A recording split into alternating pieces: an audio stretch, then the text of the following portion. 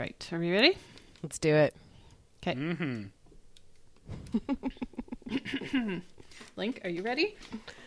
He's like, I saw Twitter that was like, He's just looking at me. called Cats Working, and it was like a cat. And it was like a cat like typing at a computer with glasses on, and it was so cute.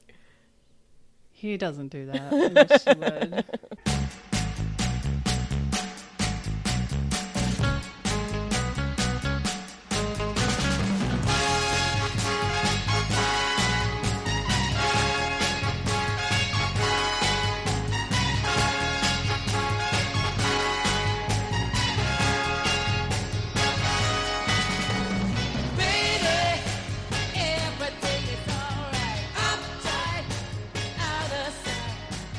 This is Meredith, the MVH Van Harn in Money Pit Studios in Detroit, Michigan, and this show has everything. Everything from getting lost in foreign countries, to getting lost in our own hometowns, to getting lost in our own backyards. This week, we're talking about getting lost. This is a topic that tends to strike fear into my heart, although maybe a less anxious person would sometimes relish the adventure. Assuming death wasn't imminent? I don't know. We're going to find out. Joining me today, of course, to discuss our wandering ways in middle-aged mamish studios in Austin, Texas, it's Hillary Butler. Hey, Hillary. Hello, how are you? I'm great. How are you? It's allergy season right now for me, so I'm like a little woozy, but I'm okay. I'll live. It's not COVID, you guys. It's not COVID. It's not COVID. It's not. And in Waterworld Studios in Albany, New York, it's Bobby Pape. Hey, Bobby. So my superstition is vaccines. They Right, are that was fake. last week. I'm sorry. You're Wrong like- show. I saw a quote from Candace Cameron Bure, or whatever her last name is, and she was like, "It's not that that's the new line. It's not that I'm an anti-vaxxer. It's just that I believe in immunity, my body's immunity." And it's like, okay. Do you know what vaccines do? Stupid. I hate people. Nobody was this high and mighty about polio. No. Just saying. We're too Anyway. coddled, according to conservatives and me. Like, we need to experience some disfiguring, horrible diseases so that we are appreciating vaccines again. I mean, Like- just like whatever, the 700,000 Americans that have died, that's not enough. Well, I guess that's not enough. It's not. None of them were me. So get off my lawn. Yeah. But that was last week's show. Sorry. It's okay. We can't get through 5 minutes of the show without talking about vaccines. I don't think. Okay. So today on the show, as per usual, we've got some small talk, including some news about the cutest little criminal there ever was. We're going to read your question of the week responses from our last episode. I see nothing about bear on this roundup. Well, you never know. For Medium Talk, we're all getting lost. We've got some Tishi recommends for you. And as always, we'll let you know how you can get involved with the show. And first up is Small Talk. So Hillary, do you want to get us started on that? Yes, I will. Okay, so I'm going to set the scene. And I realize that sometimes when I tell these stories about my kids, I'm like, one day are they going to listen to this? They won't. But one day are they going to pick up, a Zune or whatever and like find old recordings of You're going to unearth it from a rock. Yeah. the rubble of what was Earth. But, okay, so to set the scene, on Monday, the kids didn't have school, but it was parent-teacher, whatever, meetings. So we had Rory's, and his teacher got on, and she was just like, I just have to tell you, Rory is so funny. I just adore him. He's really smart, all of these glowing things. And Bridget had a great parent-teacher conference as well. And I went away from Monday feeling very smug about my parenting. I'm never smug about my parenting. I think that I am as I've always said, like a B parent, not like a BEE, but like a Like a B Jerry plus or a B Seinfeld. minus. Yes. I'm like a solid B. Like, I care for my kids and I feed them and make sure they're safe, but that's kind of where I level off. But anyway, so I was feeling very smug about what a great parent I am, and kind of told people oh, it wasn't great. I'm so proud of my kids. And then I'm working away on Tuesday, and I was working on something that was not hard, but it was super tedious, and I'm trying to focus on it.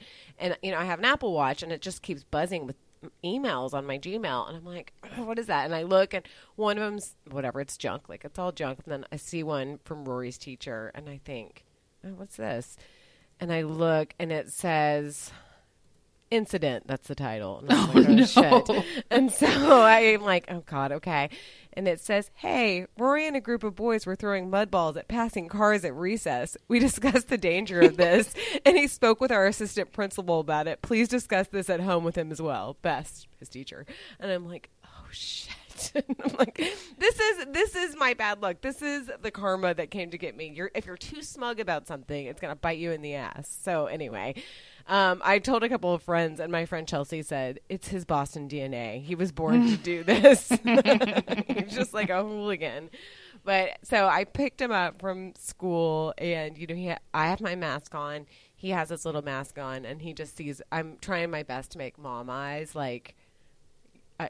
I'm not going to say anything right now, but I'm really not happy with your behavior. So I look at him. He's like, I'm sorry. Aww. Anyway, we talked about it. And I, with both of my kids, if I go too hard sometimes, then they kind of melt and do that thing that's very manipulative, but is very kiddish, where it's like, I guess I'm the worst person in the world. And that's like, then they don't hear anything. So They I had become to be- passive-aggressive little Yes, jerks. exactly. So I had wonder to where be- they got that. I have no idea. I had to be very measured, and I was like, "Listen, buddy, you know, I'm never going to be the parent that's like, my child would never do that. Like, I always just kind of assume the worst, mostly about my kids. But I'm like, you know, if somebody was doing it and you joined in or whatever, but like, you cannot do it. It's very dangerous if you're blocking, you know, the site. And also just like, that's not nice. And whatever, we had a conversation, and I had to coach him about going up to the teacher the next day and saying sorry.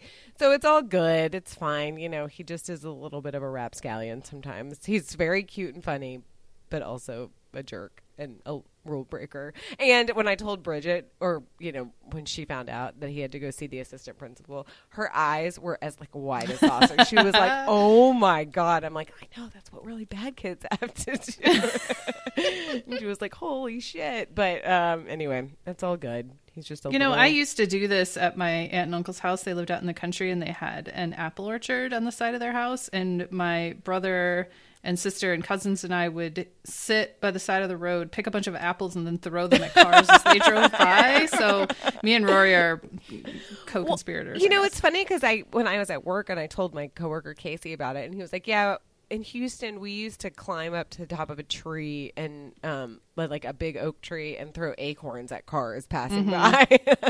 So, that seems a little less harmful Yes. than either clods of mud or apples. yeah, and Dave said that they definitely threw snowballs at cars. You Of know, course. back in Milton. That's a pastime. It's a rite of passage. Yeah. Yeah. But what he Little said kids. is, we used to throw snowballs at cars. exactly. Really got into it. Anyway, it's all good. But yeah, never say that you're good at anything, because then you won't be good at it anymore. Did you jinx your child's I behavior? did. Is that I what did. happened? I did. It was me. I'm so good at losing money. the best at it. Well, moving on, Meredith. You had a single girl weekend. Tell us about I am it. having a single girl weekend. It is existing currently. So yesterday, Gregory left town on his yearly board game trip. Nerd.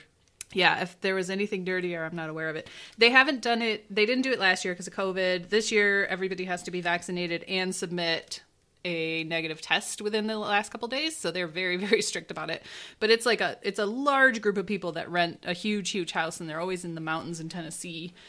I'm picturing him stopping and having to answer like 3 questions from a wizard. But the first question is, have you experienced any cough, aches, or fever in the last 14 days?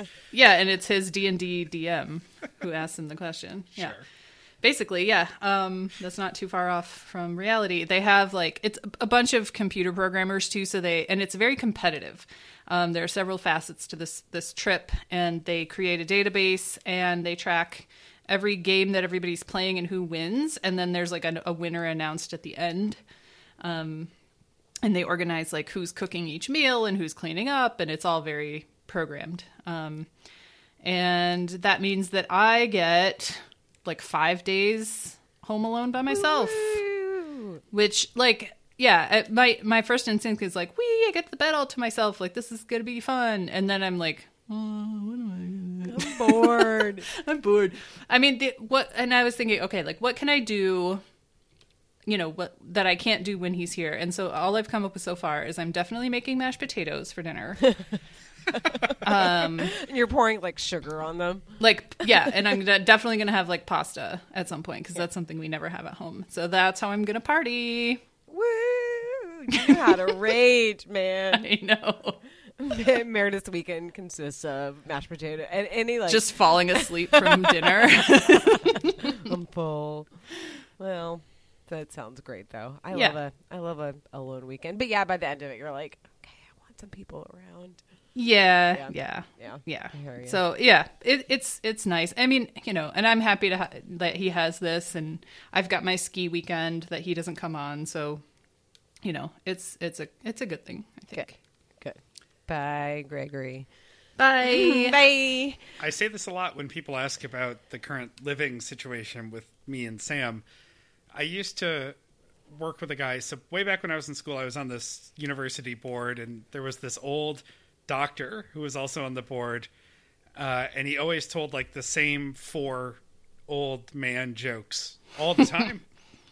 And one of his 4 jokes was, "It's okay, I'm sorry, Mrs. G," his wife, "she's not here tonight, but it's okay because the secret to a successful marriage is going out twice a week. So I go on Tuesdays and Thursdays, and she goes on Mondays and Fridays." Hilarious.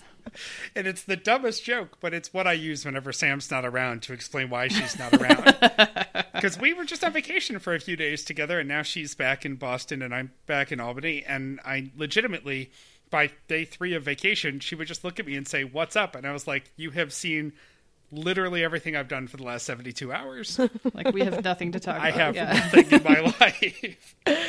Boring. It's nice that he goes to work in person because there's always stuff that like happens during the day that we can talk about. Mm-hmm. So that is a nice thing about that.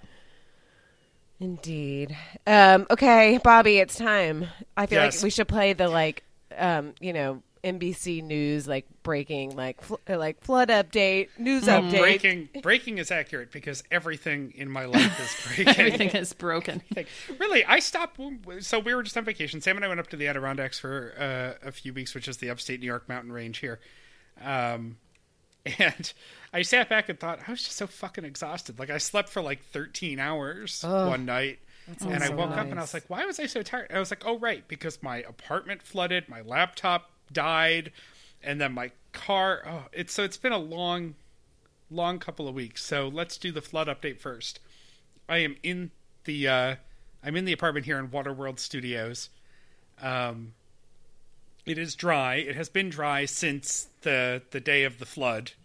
However, they have now come through and poked at things just to try to evaluate how bad it is, and so they have removed a bunch of ceiling paint from my living room, and from where they started, more of it is just sort of hanging down off the ceiling. Yeah.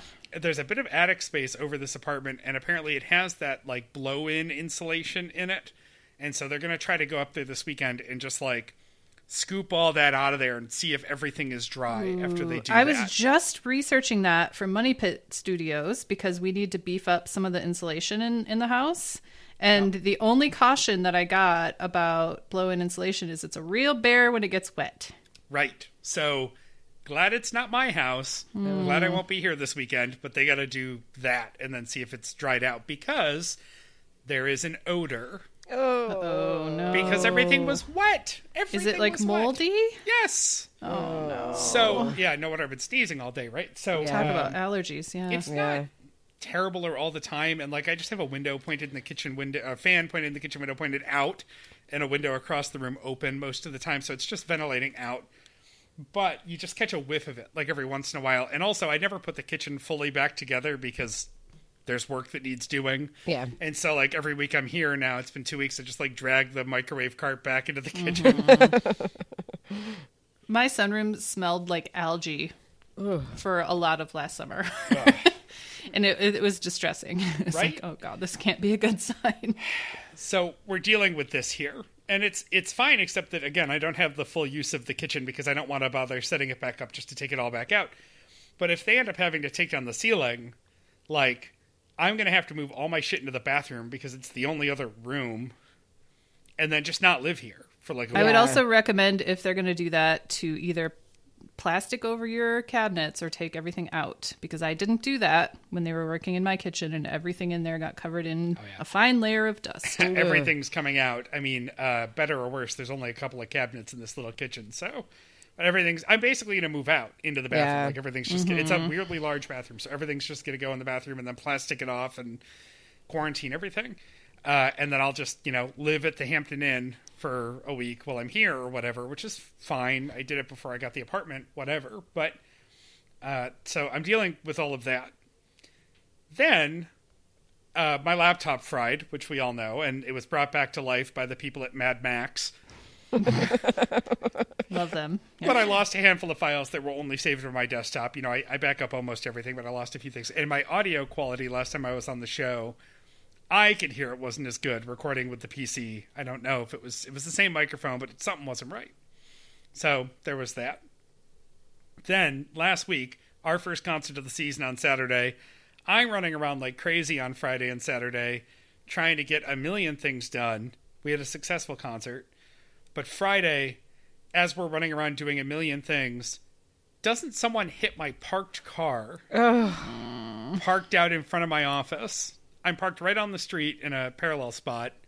Somebody whips around the corner, loses control of their vehicle, and smashes the back corner bumper of the RAV4. Which is like a pretty new car, right? For me, it's yes. I mean, I've only had it since I've had this job, so Yeah. 5 months. Yeah. But it's not a car that hit my car. It's a fucking tricycle. What? It's a three-wheeled little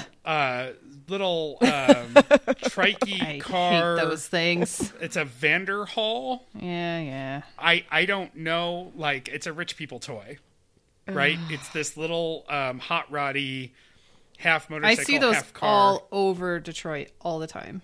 Right? I don't know why. And the guy who hit me, first of all, there was a bunch of people outside and some people who work for the theater, and so like they made sure he did not leave. Good. And then I came out, somebody got me, and then I'm talking to the guy, and the guy is just completely nonchalant about it. Like, he just gets up and he goes, "Yeah, I think something rolled under my brake pedal. I'm sorry about that." And of course, his car has probably got a lot more damage than mine because it destroyed his radiator on his front end, and that little thing is, probably annihilated the way it hit my car. But we just, we swap information, and he doesn't have regular insurance. He has like weird car insurance. It's like weird recreational vehicle insurance because it's not a real car. God. It is street legal, thank God. That was the first thing I was worried about when I saw it. There's a huge problem here and in Buffalo of kids and young adults tooling around on ATVs and dirt bikes in the city. Mm-hmm. And I was so worried that somebody in an ATV hit my car because fuck if I'm going to get anything from insurance out of that. Yeah. Right? Did I tell you guys that Gregory almost got ran over on the sidewalk last summer by a guy on a four-wheeler driving on the sidewalk in Detroit? Oh my God. These He cities like are- stepped back one step, and I saw what was happening in like slow motion. I was like, no, and like grabbed him, and it like nicked his heel in his shoe, and he didn't get hurt. But it was just like, what the fuck? I probably shouldn't post the exact picture of the car that hit me because it's got like the license plates and stuff in it. But I go look up Vanderhall and you'll see what ridiculous man-child toy destroyed the back corner of my car. If only a Vanderbeek was driving a Vanderhall. Yeah. Yes, that would have been much more convenient. Thankfully, the car is drivable. It's not terrible, but like I had to get a body shop, and the insurance, he did like immediately admit, like he called his insurance in front of me and was like, I was just in an accident. And then the dispatcher was just like, okay, what happened? He was like, I hit a car, a parked car. Parked car. Of course, probably when you pay as much for insurance as you do to insure something like that, you probably don't care, right? Yeah. Like, Yeah. just fuck it. Because I think he was mainly concerned about getting the money for his car, although if he tells them what he told me, which is, I think something, because the inside of it's like a canoe or a kayak. Like, it doesn't have, like, it's just one opening. And so there's nowhere to put stuff. And, like, something just literally rolled under his or his brake pedal. What a mess. That design, too, of 2 front wheels and 1 back wheel makes it really easy for it to top. I mean, I know it didn't, like, topple over into your car, but it's a bad design for a car. So, I don't know much. It looks like wasn't there a Batman mobile that looked like this? I think so. At some point. I have to ask Rory. Please do. He's in jail, but Rory. Once he gets out, or when you get your weekly phone call, please ask him if this looks like a Batman mobile. So, all of that in the last couple of weeks. And so I'm sorry I wasn't here last weekend, but I was on a much needed vacation. Yeah, for real. Golly. So I found a body shop around the corner from my apartment called like Beaver Auto Body. Perfect. And I'm waiting to see if the insurance will improve. It's like a $3,000 repair because they got to replace the bumper and the corner panel and bend it out and paint it and all this shit. So I'm just waiting, but it's drivable. Thankfully, the back close is okay. So what a pain, though. And I left a message for the adjuster yesterday, and I was like, "And a rental car. I'm not even having this conversation. You're just gonna call Enterprise and fuck you. I need all of this." Yeah. I like that there's a Dunkin' ad just driving by on a bus on one of these pictures. Of course there is. Yeah. And it's Albany, but it's it's Dunkin' Town. Yeah. Also, I have a quick That's How They Get You, which I know is an old Mike Frizzell segment, but I wanted to bring it back because this was a shock to us last night. We got back to Albany last night, and we were starving. It was one of those days where, like, we had nothing to do all afternoon, so we went and wandered around the mall and like Walmart, and then suddenly realized it was like 7:00 and we were ready to eat our arms off. And we wanted Italian food, like just a pasta dish, something simple, carby. We also, we didn't have anyone with us who couldn't eat pasta, so we were celebrating. I don't know. Quit bragging. And we were in a mall with the Cheesecake Factory, and I was like, well, that's an ideal option for something like that. However, there's a place across the street that I've never been to before, but it looks like a ridiculous, over-the-top, kitschy Italian restaurant. I want to go there, in part because whenever I look for delivery in Albany, all of these ghost kitchens come out of this one place. And there's a sticker actually on the door so that all the delivery drivers can find all of the shit that comes out of this one restaurant. So if you order something from Guy Fieri's Flavor Town, it comes out of this kitchen. If you order a burger from Mr. Beast Burger, it comes out of here. If Food God comes out of here, Buddy V's Cake Slice comes out of here, Mariah's Cookies comes out of here, Tyga Bites, which I think is Spicy Chicken Bites, comes out of there, and Wing Squad also comes out of here. And the restaurant is Buca di Beppo. What? What treachery is this? Somewhere along the line, either a local Buca di Beppo franchisee or maybe Buca di Beppo corporate realized that they only needed 10% of their kitchen to boil spaghetti. Yeah, and microwave chicken or whatever. Right. Family style. It's all frozen, right? So yeah. They've got all this. All of the delivery drivers are going, because I always do that when I'm looking on the app and I'm like, oh, what the fuck is this restaurant I've never heard of? And they all have the same address. I'm like, okay, so I get it. Ghost kitchens. And I've never ordered from any of those, but I thought, I want Italian food, and this place is always on my mind. I've never been to a Buca di Beppo. I've never heard of Buca di Beppo until I got to Albany. Are either of you familiar with this brand? Oh, yes. Oh, yeah. There's one down the street from my parents' house. This is news to me. I've never been there. So I just thought to myself, okay, let's do it. Let's go to Buca di Beppo. I like how it sounds. That's the only thing I like about it. Right? So we go in and we get seated in a small dining room near a bar. I think it's the only side of the restaurant that's open. They're clearly doing like 98% takeout orders. Yeah. Because of all these drivers coming and going for these different restaurants. And we sit, and of course it lives up to the reputation that I had thought it had. The red tablecloths and the ridiculous decor everywhere. I did not know this. So the booth we were in, the picture on the wall right next to us was an Italian soccer team all in a crouched position. So their balls were just right in your face. Like just They're soccer balls or they're balls? They're balls. Oh dear. And there was was it a goat? I think a shot of a goat's balls, just a goat from behind on the wall behind me, and a Rubenesque woman, which I think is an okay term considering it's technically art. Mostly topless and eating spaghetti behind me, which made Sam very uncomfortable, but I didn't see it most of the time. And so, like, this is the decor of a Buca di Beppo. Like, it's the combination of, like, Italian... I think the Buca di Beppo is loosely Italian. I think I looked it up for, like, Italian guy's basement. Like, it's meant to be like a rumpus room. It's ridiculous. And so we're here, and the one table behind us is going on and on about how people are cheating welfare and how we should stop the extra money for... like, oh, Jesus Christ. Okay, so that's happening. And we go to order, and we look at the menu, and I did not realize it was a family-style restaurant. Yes, it is.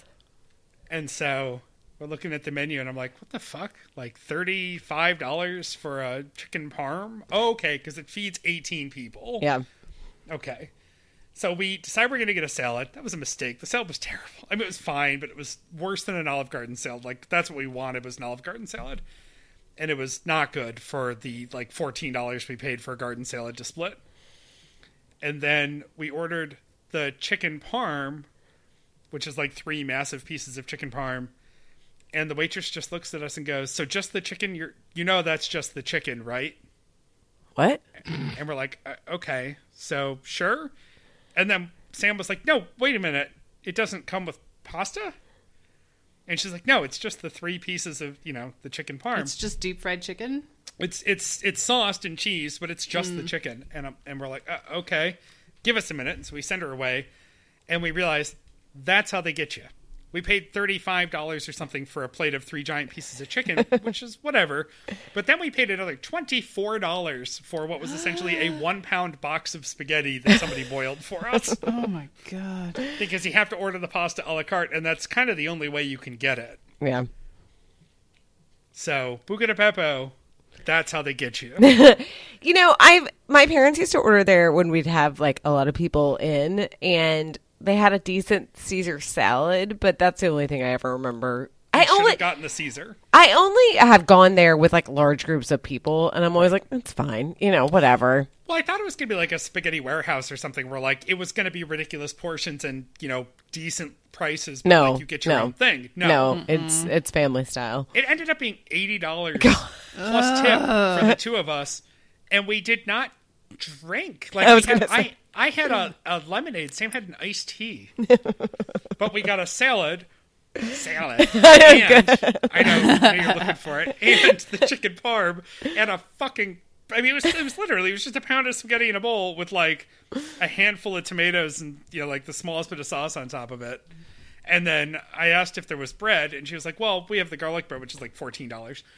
or you can get the table bread. And I was like, I will be taking the table bread. And then I made her bring me more because I was just mad. I need more table bread. So more carbs. And then I realized something as I'm listening to the other table's order. It is a restaurant you go to with a coupon. Oh. I did not know that. I wouldn't have gone. It's the Bed Bath & Beyond of restaurants. Exactly. It's Buca di Beppo and beyond. Every other fucking table had a coupon.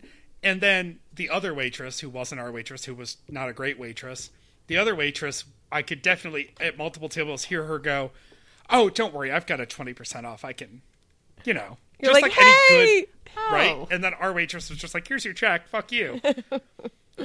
Fuck. It's like I signed up for the email list. But of course they're smart, so you do that, but you don't get the email. So at 6:00 this morning, I got 2 coupons. But yeah, fuck Buca di Beppo. I mean, I probably the food was good. It wasn't $80 good. I'll go back now that I'll have like a 70% off. You need to go with like your team. Like you need to go with like a group of people. Right. There. Somebody going through a growth spurt. Take a teenage boy. Yes. Like the night before the big game. Yes. Right. Take Aiden McQuillan. Yep. When Happy he comes 16th visit. birthday. Remember when he was gosh. just our adorable sidekick who wanted to hang out with us? He's a grown-ass man now. I know. It's incredible. What happened? I don't know. We're getting old. been doing this too long. So anyway, after this, I have like 3 portions of leftovers in the fridge that I'm going to eat for dinner. From I was going to say, I hope you have at least like 4 meals out of this. Yeah. So I'll be here just eating a pound of, or a pound minus 2 reasonable sides of spaghetti. Well, maybe I'll come over and have some pasta with you. Nice. All right, it's a pasta party. Yeah.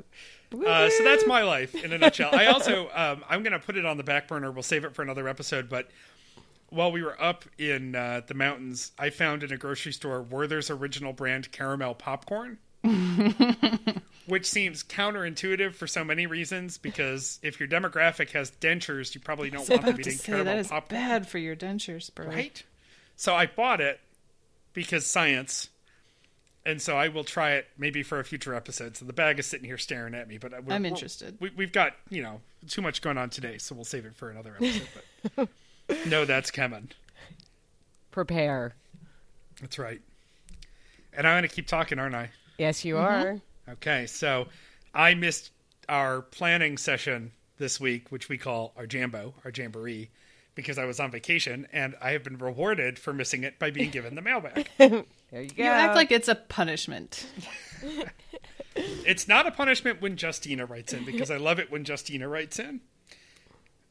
Justina writes, "Hi all. Sorry to hear about the water woes of Bobby and the cat woes of Meredith." Thank you, Justina. Mm-hmm. I didn't write last week as I was dealing with my own woe, the extraction of a molar as the first step on the 6 to 8 month path of getting an implant. I'm over the worst of it now. Knock wood. Winky emoji. Oh, horrible. I'm sorry. Justina, I'm going to read the rest of your email in a minute. I have been there many times over all at once. I had so many implants put in my mouth. I am basically the $6 million face. And I'm telling you, you are through the worst of it. That is the worst part. The anchors are actually not so bad. It gets better from here. I promise. I've been there. I feel for you. It gets better. It's like the anti-bullying thing. It gets better. But I feel for you. She writes, catching up, here's a link to my favorite cake, http:// no, I'm not going to do the whole thing, but we'll plug it later. It's a milk and honey mousse cake, which sounds delicious, and she says it is delicious. And I read the blog post that she links to from 2013 here for this milk and honey mousse cake. I will not make this cake, but I do know where that farm stand is outside of Boston where it came from, so I will go try to buy this cake if they still make it, because it sounds great. She then writes, as for superstitions, I come from Poland and am culturally Jewish, so I have many I grew up with. Don't sit on the ground. You'll get sick. Whoa. I've heard that one, yeah. We can't celebrate the birthday ahead of time. It invites disaster. Mm-hmm. Plus the spilled salt thing, the knock wood thing. This one made me laugh. And the no talking about feeling good about life, lest the fates intervene. Yes. Yeah. My personal favorite is the one where you can't name a baby after a living relative because you're wishing they were dead. Well, maybe that's sometimes a good idea. This isn't a super widespread belief, but it's a big one in my mother's side of the family. And since my mom is one of 9 siblings and I am one of 18 cousins, this is a non-trivial challenge. Justina also writes, P.S. I know Noel Fielding from his season on the show Taskmaster, which I think is on YouTube. If you like British panel game shows, check it out. I recommend starting with the later season. Season 1 was still working out the format. Noel's season to season 4, and it's a good one. So Taskmaster, Master season 4 for more. I know him Noel from Fielding. Mighty Boosh, which is also hilarious. Or at least it was when I was in college. I hope it's still hilarious. But yeah. I'll check it out because I like him a lot. Justina also wrote some more stuff just to us, and none of you are cool enough to read it or read to you. But no, you can always do that too. We're happy to hear from you, even if you have stuff that's not for the show. I have one of those. She reminded me one of the superstitions, like in a culturally Jewish world, is not you can't like give somebody baby gifts before they have the baby. Like a lot of more conservative Jews, or I think even like Reformed Jews, don't have baby showers or anything before the baby because it's bad luck. Like, I believe that. Yeah. You gotta time that just right, or you can have a naked baby for a while. I know, Yeah. exactly. It'll be me in my dreams having that baby that I'm unprepared for. You're a naked baby. In your dreams. In my dreams. On to last week's question of the week. What is one superstition you kind of believe? And I have to be honest, I've been thinking about this all week, and I don't have a good answer myself. So I don't know. I did the not stepping on cracks thing. Then I did the intentionally stepping on cracks thing. It never worked. Sorry, Candy. I don't know. I don't know. I'll get back to it, see if anything comes to me. But in the meantime, we've got a whole bunch from listeners. Amanda says, I think it's good luck when I spot my initials on the license plate of the car in front of me when I'm driving. Sure. Whatever works cute. for you. Yeah. Bet says, don't cross off the day of the calendar until it's actually over. I hear that. Who is a paper calendar? That's a good point. Kate says, I don't fuck around with spilled salt. I will throw that over my shoulder every time.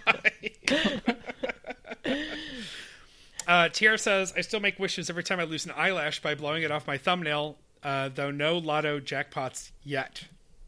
Yet is the operative Are you word. playing the lotto, though? That's what that's the thing. Gotta Like, be I don't in it ever... to win it. When I was young, I would buy scratch-offs on payday, but, like, I haven't. I'll do an Long occasional time. scratch off.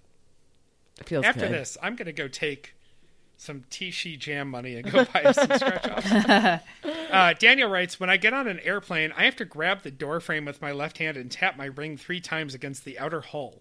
That way the wings don't snap off mid-flight or some other such nonsense. Oh, okay. Good. I don't actually believe it does shit, but so far, confirmation bias. There's a fair amount of plain stuff. I wonder Yeah. if Will does any of that. Like if he Yeah, We're gonna ask him. And how do we feel about everybody touching the airplane? Stop touching the airplane. I don't want people's shit all over the outside Yeah, of the what if airplane. it's That's like this airplane crashed because there were too many skin oils on the Right? Yes. hull? Sadly, I think I've learned through the years how little finesse those machines actually have. Yeah. Alan writes, I always touch the outside of the plane with an open right palm as I'm boarding and pat once or twice every Very flight. specific. That is so- Yeah. This is a few weeks ago. I was in Harvard Square and there were some tourists, and there's a big statue of John Harvard sitting on a chair, and you're supposed to touch his toe for good luck. And so I told them that because they were standing there, and everybody believed me and started touching his toe, to which then I thought, fuck, I can't remember if that's real or if I made that up. Turns out it is real. I did not make it up, though. Sam still gives me shit for making everybody touch John Harvard's toe. But, like, what a germ-sharing thing. Like, Yes. let's all touch the same spot on the Oh, airplane as we're yeah. coming in. Yeah. Ew. No, I mean, like when I was in Ireland, everybody was kissing the Blarney Stone, and I was No. like, "That's nasty, No. you guys. I'm not doing that." I am not a germaphobe in the least, but I'm also like, ugh, no. I'm not either, but I'm not going to kiss a communal No, I'm not kissing putting thing. my mouth on a rock that. No. Brandon also writes, I must double tap the outside of a plane when boarding. See, I would have thought you'd get yelled at for that. I've flown hundreds of times in the last couple of years, and I never think to touch the outside of the airplane. I bet you can do it covertly. Yeah. You know, Sure. while you're in line to board Just and bang nobody it. will notice. Bam, bam. Yeah. Emily writes, I'm a believer. I'm a middle school teacher, and I believe in science, but also the power of the full moon. That's so funny. I have done okay. I was at Henry Ford for 12 years, and I did 2 studies on whether or not the full moon had anything to do with ER admissions or psychiatric admissions, and it does not. And it's been proven over and over and over and again that it has nothing to do with anything. I'm sorry to burst your bubble, and I hope this doesn't like ruin anything for you, but it just really doesn't do anything. I will leave it to you, Hillary, to choose any track off Full Moon Fever that you want to go out on this episode. No, I already have my song picked out. I feel like I'm Can't fighting a sway me. losing battle on that. Like nobody wants to believe that that's true, but it's just nothing. The Tides. I don't know. Yep. Nope. The Tide is High. The Nope. Blondie cover. Yes. No, you have a song picked out already. Okay, Denny says, I believe that 13 is my lucky number without any evidence whatsoever. I like Wow, that. flipping the script. Yeah. That's right. Megan says, I too am a lady scientist. However, just a great sentence. Jinxing things in your home/car by talking about how great or faithful they have been.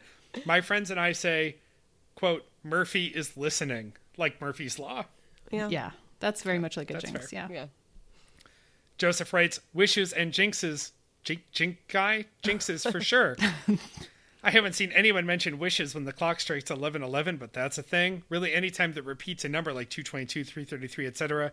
I have lucky shirts and lucky underwear. A little personal. I strive not to break any mirrors or walk under any ladders. I mean, I also strive not to break any mirrors, just as a matter of course. Well, yeah. Yeah. I'm constantly giving and receiving vibes.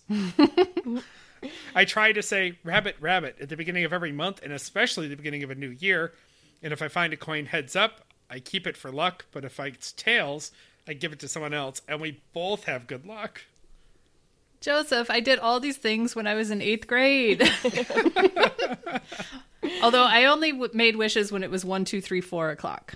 That's the one that I feel like I notice the most, and I'm always like, is this my lucky time? Because I always notice it, but I think it's just like a confirmation kind of, like I just notice. I probably look at the clock all the time. Just because it's a notable Yes, time. exactly. Yeah. You don't Right. notice when it's 3:14 because who cares? Well, Although that would be pi, I know. I was gonna say actually. maybe that was a bad example. Now I'm wondering what John 3:14 is. Ugh. Just as Moses lifted up the snake in the wilderness, so the Son of Man must be lifted up. I guess that's actually not bad. I always wanted to get like a decal for my car for a Bible verse that was just absolute nonsense. Like they just led to nothing useful at all. Anyway, Julie says, I guess part of me must believe in knock wood because I can't keep myself from doing it. It's true. Jennifer writes, as yet another lady scientist, I knock on a lot of wood and always look for a baby when boarding an airplane, parenthetically, because it's my own superstition that this is good luck, which far outweighs the problem of a crying child. Yeah, that's like contrary to everyone else's Yes, opinion. yeah. Of course, if Babies Jennifer on flies planes. southwest, then she's also doing that to get as far away as possible from that baby. So that's fine. Amy says, never say it's a, quote, quiet night in the hospital. Yeah. Jinx, yeah. Also, never a quiet night on rollerblades. No. Roller skates. Skates, excuse me. Skates. How dare you? Love you, Amy. Sorry. Anne says, I can generate customers on a slow day by heating up my lunch. That one made me laugh. I believe it. Megan only picks up change heads up. Sean writes, when I cook and sprinkle salt, I throw any that's still stuck on my fingers or that spills over my left shoulder. It's a habit at this point. Certainly not worth the risk of not doing it, though. Certainly not. No. Yeah, several cents worth of salt through the years going over your shoulder. Lane writes, as an INTJ lady scientist, I just can't buy into superstitions, luck, numerology, astrology, etc. However, as a kid, I would hold my breath driving past a cemetery because my friends did it, though I never knew the reason why. Maybe so ghosts don't steal your soul or something. Ironic considering that the same age my mom and I used to do rubbings of really old gravestones in a small rural cemetery by my grandma's house. Cool. That is cool. You're like, I will, rub all over this, but don't drive by it. I have to hold my Don't breath. take my soul. I just want to steal your grave. Just gonna cut out the part of Hillary saying, I'll rub all over this. Yeah. Lucy says, I am Chinese and I don't like the number 4 because it's a homonym for death in Mandarin. That's what And I we were thought- trying Okay. to think of. Yeah, you Yeah, touched that's on like that what last Christy week. was saying. Yeah. Ellen says, I knock on wood, or at least say I'm knocking on wood. Well, yes. So her That's my superstition sister. is lying. Hey, it's only when there's not wood around. I know what Yes. she's doing. And Gregory says, don't whiz on the electric fence. Wise know, words. I Right, I challenged don't him think about this because I was like, how is that a superstition? And let's see. He texted me because he's in Tennessee. He said, I haven't done it. I haven't seen anyone do it. I don't know anyone who's done it. And I haven't looked to see if it's been researched. So if it exists in a myth or myth adjacent state in my head, which is basically a superstition, right? So accepted. Okay. I did look it up though, and it is possible if you're close enough to it. Interesting. All right. Well, wise words from Gregory. I mean, still don't do it. Yeah, I mean, Live Science says you could get electrocuted. So I guess that's as far as I'm willing. Oh, there's a National Geographic UK video about it.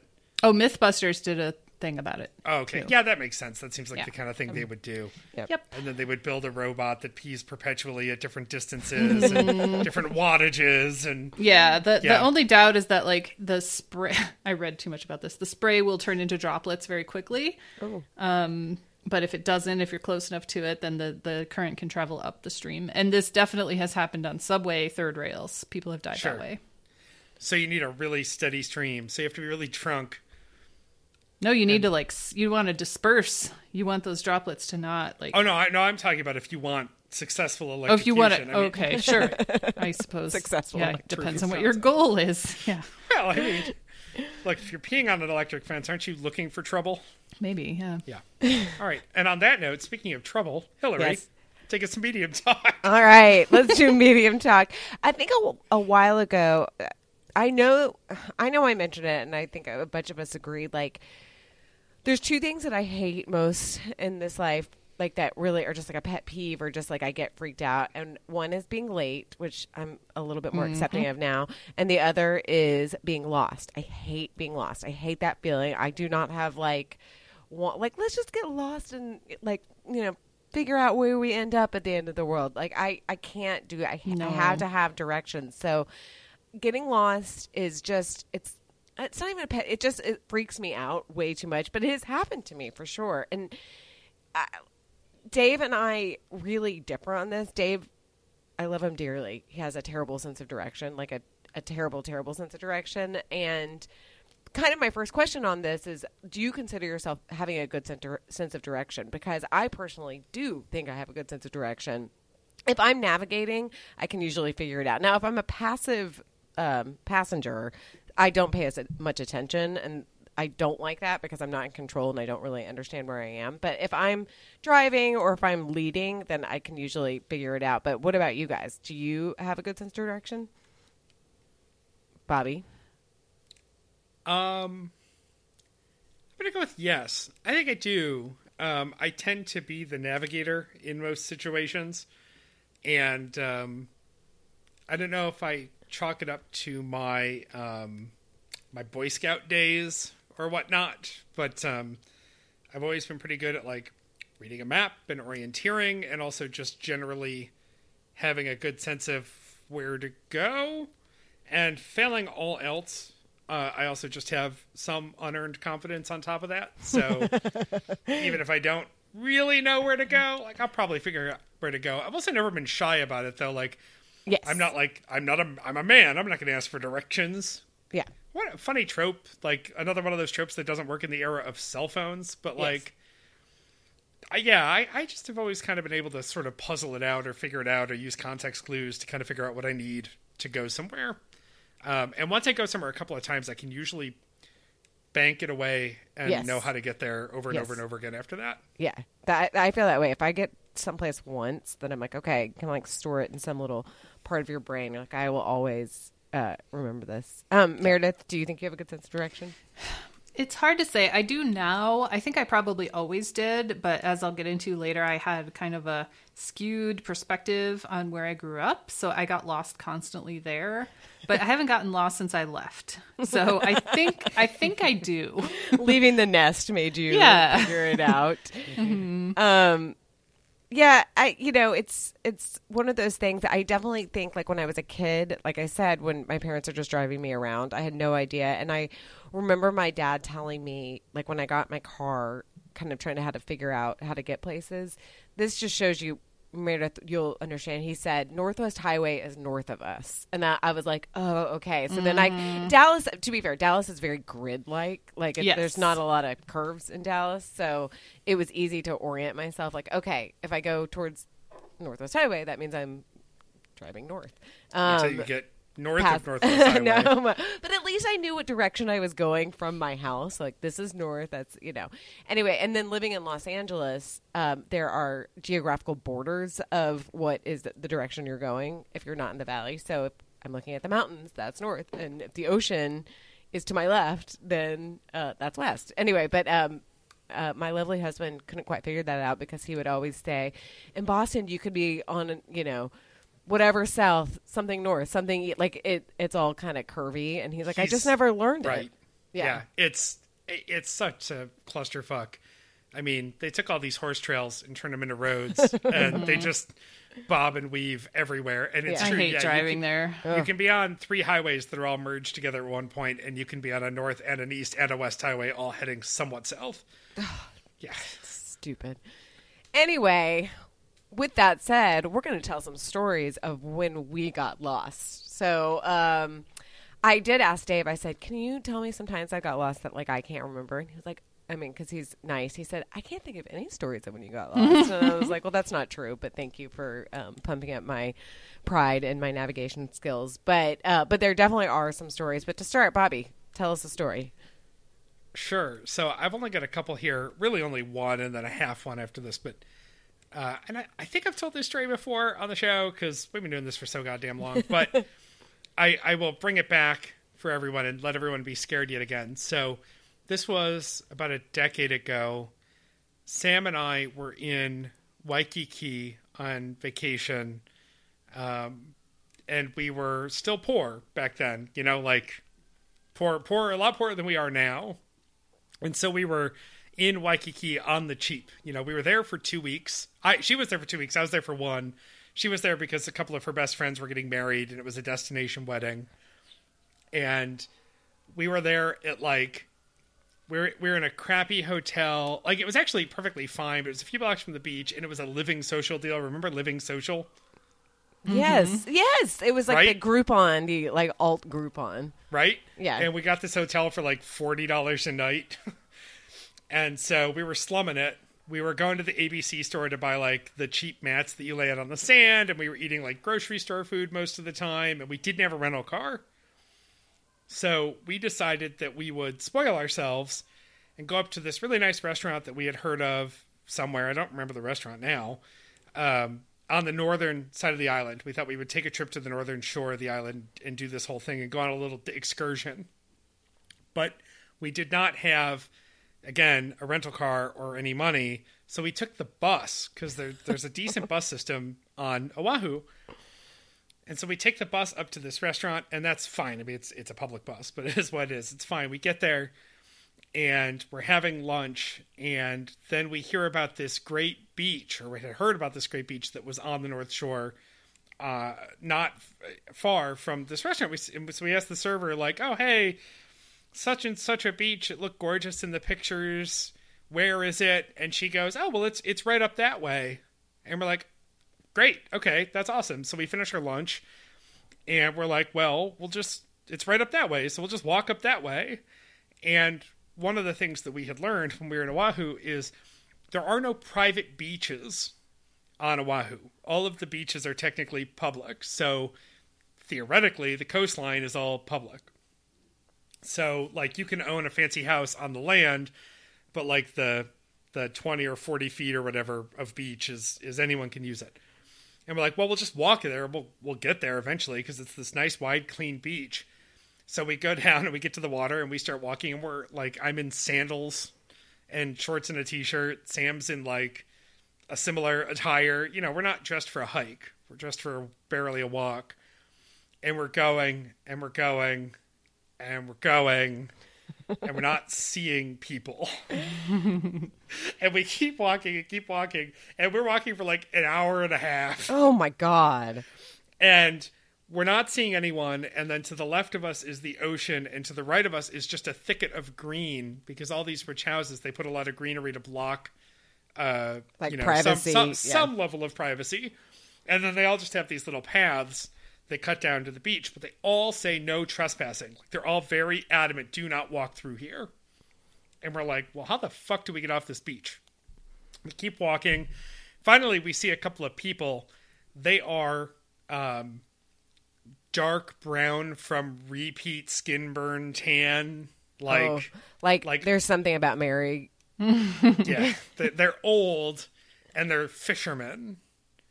And they look disheveled and sunburned and scary and shoot us a dirty look when we're walking by, like we don't belong here at all. And they don't really look like they belong there either. And we're just like, what the fuck? And so we keep walking, and we're a couple hours into this death march now, We have no idea where we're going. But you're like pot committed a little bit. Well, like, part of it is that, but also where the fuck else do we go? Like, we're not going to walk all the way back to the restaurant at this point. We figure eventually we got to find civilization, and we're just like, we need water. We need a bathroom. We need something to take care of our feet. Like, we're just miserable. And finally, we see a little bit of a clearing on the right between some super ridiculous nice houses. And we just go for it, even though we're not supposed to trespass. And we walk through, and we get dirty looks from a realtor who's got a house listed, or showing a house or something, or we think it's a realtor. She's dressed too nice for that world. And we cut through this little subdivision from there of all these beautiful McMansion-y houses, and we get to the main road, and we finally find a bus stop. And we sit there, and we must have waited half an hour, 45 minutes. It felt like an eternity. And the bus going north finally comes. And we don't know when the next bus coming south is coming, so we're like, well, fuck it. We just have to get out of here. Yeah. So we get on the bus going north, and it goes, and a few minutes down the bus, we finally see the goddamn beach we were looking for the whole time. When the waitress said it was right down there, she thought we had a car, and there's only one road going that way. So this, several hours into this death march, we actually got off the bus, went to the beach, used the bathroom, got cleaned up, enjoyed the beautiful beach, got back on the bus, and decided that we would just keep going north because at this point, now we really were pot committed. We ended up taking the bus all the way around the island, up to the North Shore and all the way back down again. It ended up being like a full, 12-hour day. you got a cheap tour bus. Well, right, because at that point, it's like, well, we're going to get our $3 worth or whatever. Yeah. We got off at Ted's Pies, where you're supposed to get the special local pie, and we got the pie and got back on, and it was miserable, and I'll never do it again. And I thought we were going to die for a solid hour. I thought one of those fishermen was just going to kill us, or we were going to just die of dehydration and starvation, sunstroke. The next day we were miserable. Yeah. Sore, our feet were gross. But that was us getting lost in Oahu because we thought we could just walk all the way around it. Got a lovely, well, at least it's sort of pretty, I guess. Sort of, yeah. Yeah. I, somewhere deep down, because I had my phone with me, but it was dying. And of course, this is a 10 years ago cell phone, so it wasn't as good. And I was trying to find us on the map and intermittently getting GPS. It's terrible. But I think I have pictures somewhere. I'll see if I can find them. Meredith. Okay, I don't have a single story because this happened to me so many times. When I lived in Grand Rapids, I got lost constantly. And I think, okay, I had a mental map of the city, of course, but it was upside down in my head. And so my mom rarely to never drove on the highway. So everywhere we went was on side streets because she does not she was really uncomfortable with the highway and going fast. So we would take a 30-minute drive to the mall when it could have taken us 10 minutes just because we went on side streets. So that I think messed with my perception. And also the numbered streets in Grand Rapids increase as you go south, not north. So that really kind of threw me for a loop. And so I don't know, I worked out on 68th Street and I always had the perception that I was north of where I lived, but I was actually south. And so when I went off of my usual path to go somewhere, this is early in my driving days in the 1900s, and I didn't have a GPS. So I was, kind of winging it, and just kind of hoping that I would recognize where I was to be able to get back home. And it never worked. I don't know why I ever did this, but it always went wrong. And so at least by this point I had a cell phone and I would call my sister and I would say, okay, here's the street that I'm on. Here's the street that I just passed. And she would go on MapQuest or something. because that's all there was. And she would like, yeah, basically, yeah. And she would stay on the phone with me and guide me to until I knew where I was and I could get home. And that was like my GPS when I was 16. So I got a GPS as soon as I could, and then I didn't get lost. But as soon as I moved to Detroit after grad school, I didn't get lost ever again. Like, Detroit is pretty well laid out. It's famously a spoken wheel kind of place, starting from downtown. And it's always been easy for me to get around. I never had any trouble in Dallas. Dallas made tons of sense to me. Yes. So I didn't get lost there either, even when I was new there.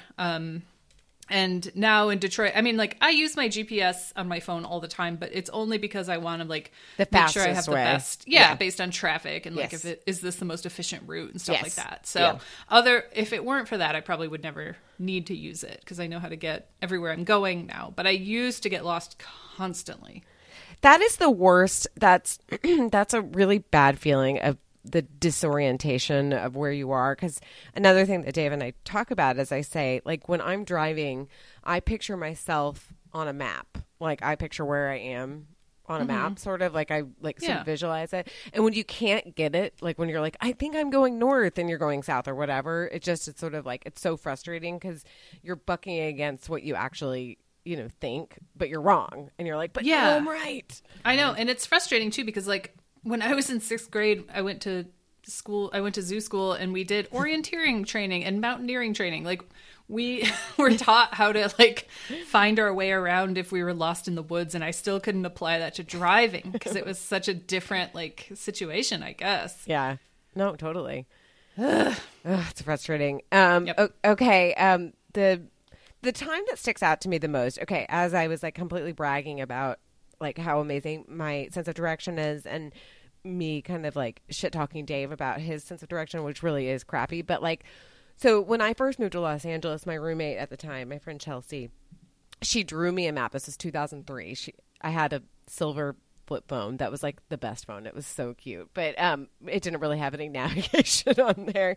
So she drew me a map of Los Angeles, and she drew like 4 streets going east-west and 4 going north-south. And she was like, these are the streets that you need to know. Now, of course you need to know. Los Angeles is a gigantic city, but it actually was really great because that's what I needed to know to start out with. So once I got comfortable with those, I could like just build on it. And basically what would happen is I would go shopping somewhere, I would date somebody somewhere, and I would get to know and just build upon my knowledge of Los Angeles. And Los Angeles in some ways it's like, like Dallas in a way, and that it's very grid-like, so it's pretty easy to roam around.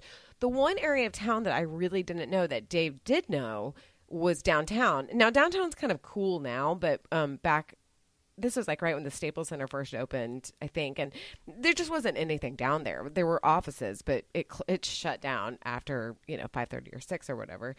I don't remember why I was downtown. I don't know what I was doing.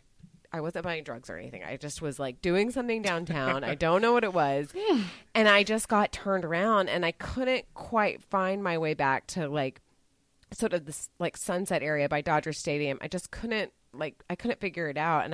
And that part is a little bit more, it doesn't quite make sense and things go askew. And then all of a sudden I'm like, okay, I think if I turn left here, then that'll get me there. And I turn left and there are hundreds of people on this street, like hundreds and hundreds of people. And it's kind of like nighttime. It's like dusk. And I'm like, what is happening down here? And all of a sudden I realize I'm on Skid Row. Like I am driving through Skid Row of Los Angeles. And it was just like hundreds of homeless people or people, without homes. And at first I was scared just because I was like, holy shit. But then I realized it's sort of this own, well, it's not sort of, it is its own community. And they just parted, because they're used to cars coming through. So it's not like they're going to hop in front. But it was one of those times where I was like, I have no idea where the fuck I am. And now I'm in the middle of like sort of a weirdly iconic part of Los Angeles. And I'm like in my little Toyota Corolla, like, probably smoking a cigarette, being like, I don't know where I am. And I eventually found my way and found some street that I could like hook into something else. But it's like when you're just completely lost, I don't know. That was one of those times where it was less like right when I first got there, I was sort of nervous for my safety, but it was kind of amazing. But then I was just like, oh God, I got to figure this out. I need to go drive around downtown a little bit more. So yeah, I had to, and Dave weirdly knew his way around downtown of all places. I don't know why he knew his way around there, but he was buying drugs. God, no. No, he was like, yeah, you're not supposed to go down that street, dummy. But anyway, obviously made it through alive. It was fine. Bobby, do you have anything else? Well, this one's not so much a single story of getting lost as it is just a regular occurrence of my childhood pre-GPS. So we would go to Canada. Excuse me. We would go to Canada all the time to visit my family. So sometimes we would go to London, Ontario, and sometimes we would go up to Kemptville, Ontario, which is where my family is originally from, which is this tiny little town outside of Ottawa. And whenever we would go, we would always be going on the institutional memory of someone who had made that trip a lot and was confident they didn't need directions and then would fuck up a turn somewhere. Yep.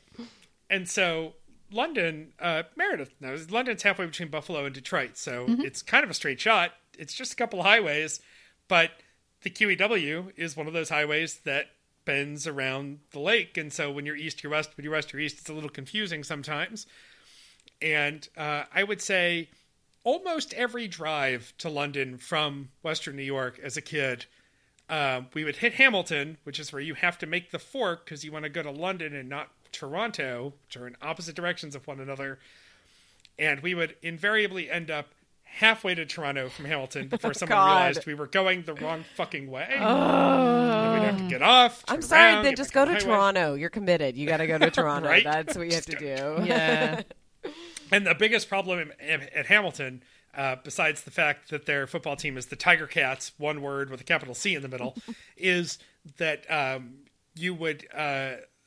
there's a shortcut, quote unquote. Like there's a little highway that connects the two main highways you need.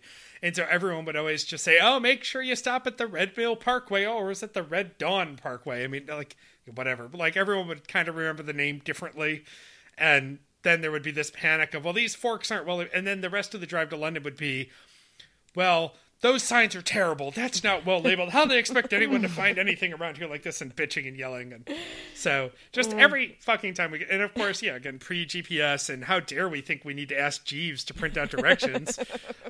We know how to get there. And then of course also it's Canada. So even in the early days of cell phones, you'd have to kill the GPS when you went into Canada because you're not going to pay those crazy international charges. No. So you're like, we're lost. Right. We're stuck in Canada forever. Every time. Every time. And I guess that's why I was a good navigator, because I would be in the one in the back being like, hey, it's the other ramp. Oh, fuck you. You're a kid. What do you know? I was going to say, kid, what do you know? It's like, well, I've watched you take the wrong rank every fucking time we go through Hamilton. So that's, my Canadian adventures. Oh. Meredith, you have a last little Texas tidbit? Well, I want to talk about the first time I drove to Detroit first. Oh, yes. I know I just said I don't get lost in Detroit, but this is when I lived in Grand Rapids, and I was probably 16 driving my Rust Bucket Subaru, which my first car was a 1988 Subaru wagon that was mostly rust. And I had printed out MapQuest instructions, and I was by myself, and it was the first time I was driving to Detroit, and I got very, very lost because the highways were a little confusing to me because I wasn't used to highways. And I, looking back on this now, I'm just like, what an idiot I was. What an idyllic, stupid idiot. I realized I was lost, and I was driving. I don't even know where I was. I wish I did now because I would love to go back. But I just stopped at a business that was open, and it turned out to be a black barber shop. And I walked in the door, this like bouncy, bubbly 16-year-old white girl, and it was like the piano stopped playing and like a record scratched, and everybody turned and looked at me, and I was like, hi, I'm trying to get to blah, blah, blah. Do you know where I need to go? And they were like, took a beat, and they were like, okay, yeah. And they actually did help me. They were very sweet, but I was just like, thanks, bye. Such a dumb idiot. And you could tell that they were just like, what the hell is this white girl doing? Get out of here. Yeah, I think I had gone like way, way, way past where I needed to be. I think I was on the far east side on one of the numbered streets, and it was dumb, but no harm done. It was just idiotic. Yeah. The last one, I know that I've told the story about Marfa before, but that is definitely my most severe getting lost story is when, so if you haven't heard me tell this, in the Cliff Notes version is we were trying to go to Marfa. Duff had booked an Airbnb that was in not Marfa, not realizing it. It was like 45 minutes away. And on Which the drive, it's like a pure 45 minutes of driving. oh, we were like almost in Mexico. Yes. Yeah. It was very dumb. It was infuriating. We were all just, just so mad at him. But we took my car, and it got a flat tire on the top of this mountain, and we had to hike like 7 miles back to this ghost town where we happened upon these truckers who were building a fence, who were willing to drive us back. And it was Valentine's Day. And it was February, and luckily it wasn't like super hot, but we were still like, we're going to get bit by rattlesnakes and die for sure. And I didn't have any cell reception. None of us did. I was wearing like cute boots that were not meant for hiking because I didn't think we were going to be hiking. And it ended up being a whole day ordeal. We were all just like sunburnt and dehydrated and destroyed by the end of it. It turned out okay, obviously, but it was a very scary getting lost situation. No, and that, I mean, West Texas is pretty desolate. Friend of the show, Missy, I think they had thought about moving to Marfa. Her husband was like offered a job there. I can't remember the exact situation. And I remember her being like, it's so cool. Like, we love being there. But, Amazon, I mean, I guess a sign of the times, but Amazon doesn't deliver there, definitely doesn't do Prime there, and the closest Target is like an hour and a half away. Oh yeah, it would be difficult to live there. I mean, it was super fun to visit, and that was the time we ended up ditching that Airbnb and getting a hotel room, and it was the time that we were staying at the same hotel as Michael Cera. Oh right. He was driving a Toyota Corolla with New York plates. It was Bobby's car. Yep. Oh yeah. Anyway. Yeah, it's an awesome place, but it's so remote. The area around it is so remote and so desolate and has zero cell phone service. There were 4 of us, and none of us had any service, so it was really scary. That kind of stuff is scary because you're like, could we die out here? Well, yeah. I mean, the only cars that we saw were way off in the distance, and they were Border Patrol cars. Oh, God. You're like, Ola, and they're like, get in the car. Yeah, like, hey, do we have our papers? And one of us looked like Vart was Armenian, but in Texas everyone thought he was Mexican. So we were like, Vart, you better have your passport with you. Oh man. Okay, my last one is very stupid, but still to this day, during the one benefit, I guess, of quarantining, was that I started to go on a lot of walks, and I love them, and I still do them a lot. Still to this day, though, there's a whole greenbelt system behind my house and around my house that I've lived here for 11 years, and I didn't even know that it existed. So it was lovely, except that I get lost almost constantly. Like, now to the point where I kind of go to do the same routes every time because I'm like, and the thing is, it's not like I'm lost and I might die. It's just more like, I don't know where I am, and Google Maps can't like quite place me, or the trails aren't like accurately really like mapped out. They're roughly mapped out, so I'm like, this direction, and then I start going on like 8-mile walks, and I'm like, this was not my intention. I think there was a couple times where we were going to record, and I was like, I'm going to be a little bit late because I'm lost right now. I don't know how to get back to my house. Meanwhile, my house is a mile away. Like, it's not that far, but yeah, I regularly, and it's so frustrating to me because as somebody who's pompous about their sense of direction and knowing where they are on the map, I have no idea where I am. So I have very prescribed routes right now as to which directions I will go. I know my paths, but yeah, I mean, those are the only times that I don't mind a little bit getting lost, because it's like, oh, look, there's a tree house over here or whatever. There's something kind of, if I have the time. Like a meth lab. Well, yes. I know there's a couple of times where I've seen like a burned out, like trash can. I'm like, what is happening back here? And I know that Bridget and or Rory will get up to no. I'm like, if I were a kid, this is where I would go. Like, I'm just going to go play on the tire swing over there, and then just go drink, smoke, or whatever. Play doctor. Yeah. Yeah. I don't want to hear about it. Dave, don't listen. But yeah, no, I it's like sort of fun, scary, but still sometimes I'm scared. I don't know where I am. Help me. If I thought at the start of this episode that one of you was going to talk about going for an 8-mile walk, it would have been Meredith. I know. Okay, so the final question, I just was thinking about this. Do you think that all like Google Maps, Waze, I included MapQuest just because it makes me laugh. Do you think those help or hinder your sense of direction? Oh, help. A million times help. Yeah. See, I was thinking about this, and I Meredith, I'm like you, and I use Waze primarily, for efficiency purposes, just to like help me get somewhere faster. Sometimes I think in Los Angeles, had I used like any of those, I don't know if I would have known my way around because I wouldn't have forced myself to go different routes or whatever. Like, I think that sometimes by going the most efficient route, you like miss out on getting to know different streets. Yeah, I think you're totally right. But I fell into that. I think when I moved to Dallas, like I wasn't paying attention. I was just watching my GPS and I was like, you know what? I'm not actually learning anything. Yes. So yeah. I did like try to rely on it less and not pay as much attention to it and to kind of like make an effort to look more at my surroundings. And Yes. then I started to learn, but it gives me like a safety net to where I'm like, okay, I know I'm not going to get Lost. get totally lost and I end know. up in Waco or whatever. Oh God. That's a nightmare. So I use, funny you mentioned Waco because I was going through some things recently and I found a Magnolia carpenter's pencil that I bought from the Chip and Joanna compound. And I still haven't even used it. And so I should probably sharpen it and use it because it's just taking up space now. I think the lure of this $4 pencil that I probably bought is gone now. I think the GPS helps me learn. I've actually started using Google Maps more again than Waze, which is dumb because they're the same now, aren't they? Basically, I mean, the same back end.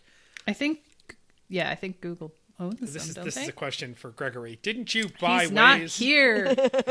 Useless. Dang it. So I like Google Maps because I also avoid highways. I don't mind driving on highways, but I like driving through neighborhoods, especially in Albany. It's easy to get on a highway and avoid the shitty parts of the city, basically. Yeah. And I like driving through those neighborhoods because I believe that we probably wouldn't neglect them so much if we all drove through them a little bit more. Sure. And so I like to do that, and I will hop over a few blocks and take another street that goes a long way, or, just look for different, secondary roads just to see them. But with Google Maps, I can also kind of figure out how to work my way back to where I wanted to be originally. Mm-hmm. And also, I think, Hillary, you and I share a loathing of backtracking. Ugh. Right? And so that's why I would go to Toronto. I'd be like, all right, we're here. We're going to Toronto. Fuck it, we're going the long way around like Ontario back. Just to try to find another way to close a loop instead of doubling back. And so, like, I'll have the GPS open and force it to recalculate 8,000 times because I'm intentionally not going the way it tells me to go. I do. I use Waze, for going to work or whatever, but I do love Google Maps. I mean, I like, not necessarily when I'm driving, but like just playing around to see how long it would take me to get to certain places or whatever, just zooming in on streets and getting to know it a little bit that way. And it irritates me with Waze because I like setting in Google Maps, like, how do I get from here to here? But I'm not in either of those places. I'm just trying to figure out how to get from, wherever. And in Waze, it makes you start at the point where you are, and that irritates me. I haven't found a way to get around that. I'm like, no, I want to place it from another place. Ugh. Map technology. I do love maps, though. Also, I don't, like, I know I'm a guest Wazer because at some point on a phone upgrade, I didn't log back into Waze, and now I've just never logged back into Waze. But, like, I don't want to pick a Waze emoticon character and like, oh, my little Wazer has a little sword or has a little kitty face or something. And like, just No. I do not. I don't need like a the social... Carl's Jr. highlights that I get along the way. I stick with Apple Maps. It's fine. It's fine. It's fine. Apple Maps. Oof. It's fine now. It's basically the same thing. I have scratched getting lost off of our reserve list, which means next week we've got to get back to Pitbull Ranch. Because... Good. It's waiting. All right. So, question of the week. Tell us one story of when you got lost. Whoever gets mailbag next week, R.I.P. Not it. I had it this week. Tishi recommends Taskmaster Season 4 featuring Noel Fielding, according to Justina. I figured she's basically a part of the family here, so why not? Absolutely. We'll count her as a Tishi recommends. Also, it was the only one there at the time. However, we have one now, Daisy Jones and the Six. Who's that? That is me. And like I said, I was listening to it, and I love an Audible, and this one really was. It was a good cast of characters. It was Benjamin Bratt, Judy Greer, Jennifer Beals. It was, but they all like. It was sort of. It's for whatever reason, a lot of people had recommended it to me, and I didn't read anything about it. I don't know why. I just assumed that it was like a YA novel. I guess the name. I don't know why, but it's not a YA novel. But it's sort of like, kind of like a behind the music, sort of telling from different perspectives of this band that is, I would say, the closest would be like Fleetwood Mac kind of story. A mid to late 70s band with a mix of women and men, and the stories of this, and like drugs and sex, rock and roll. But it's kind of like Almost Famous-y. But I really, really enjoyed it, and it was a quick read, but I liked it a lot. I found it very entertaining, and I recommend the Audible. Obviously, I didn't read it, but the Audible is very entertaining, and they, I think, do a good job that I don't know if you could reflect in reading the book, because they had some good actors doing it. So it was fun. I enjoyed it a lot. There you go. Okay, guys, get involved with the show. Don't get lost. Get involved. The show has everything.com as our website. You can also use throwyourphone.com. Join the Facebook group. I really did love that everybody's like, I'm also a lady scientist, but this is something Everyone had to disclaim, like, I'm not like that. I'm not crazy, but I do sort of do this. It's really fun. The show Twitter is @TshiShow. Email us, tshi@10710.com. Send us a voice memo. It's been a while. Come on, tell us your lost stories or whatever. Make me feel better about my children being delinquents. It would save our voices if you could read your own story. Yeah, that would just be play great. it. Yes. Save us. Fax Bobby a map. I don't know, to... Are we going out with the yes? No. Damn it. Fax Bobby a map at 617-354-8513. You can keep guessing. Thanks for joining us, y'all. And that was just about everything. I have a few other stories, but that was just about everything about getting lost. Beck, loser. No. And the song plays.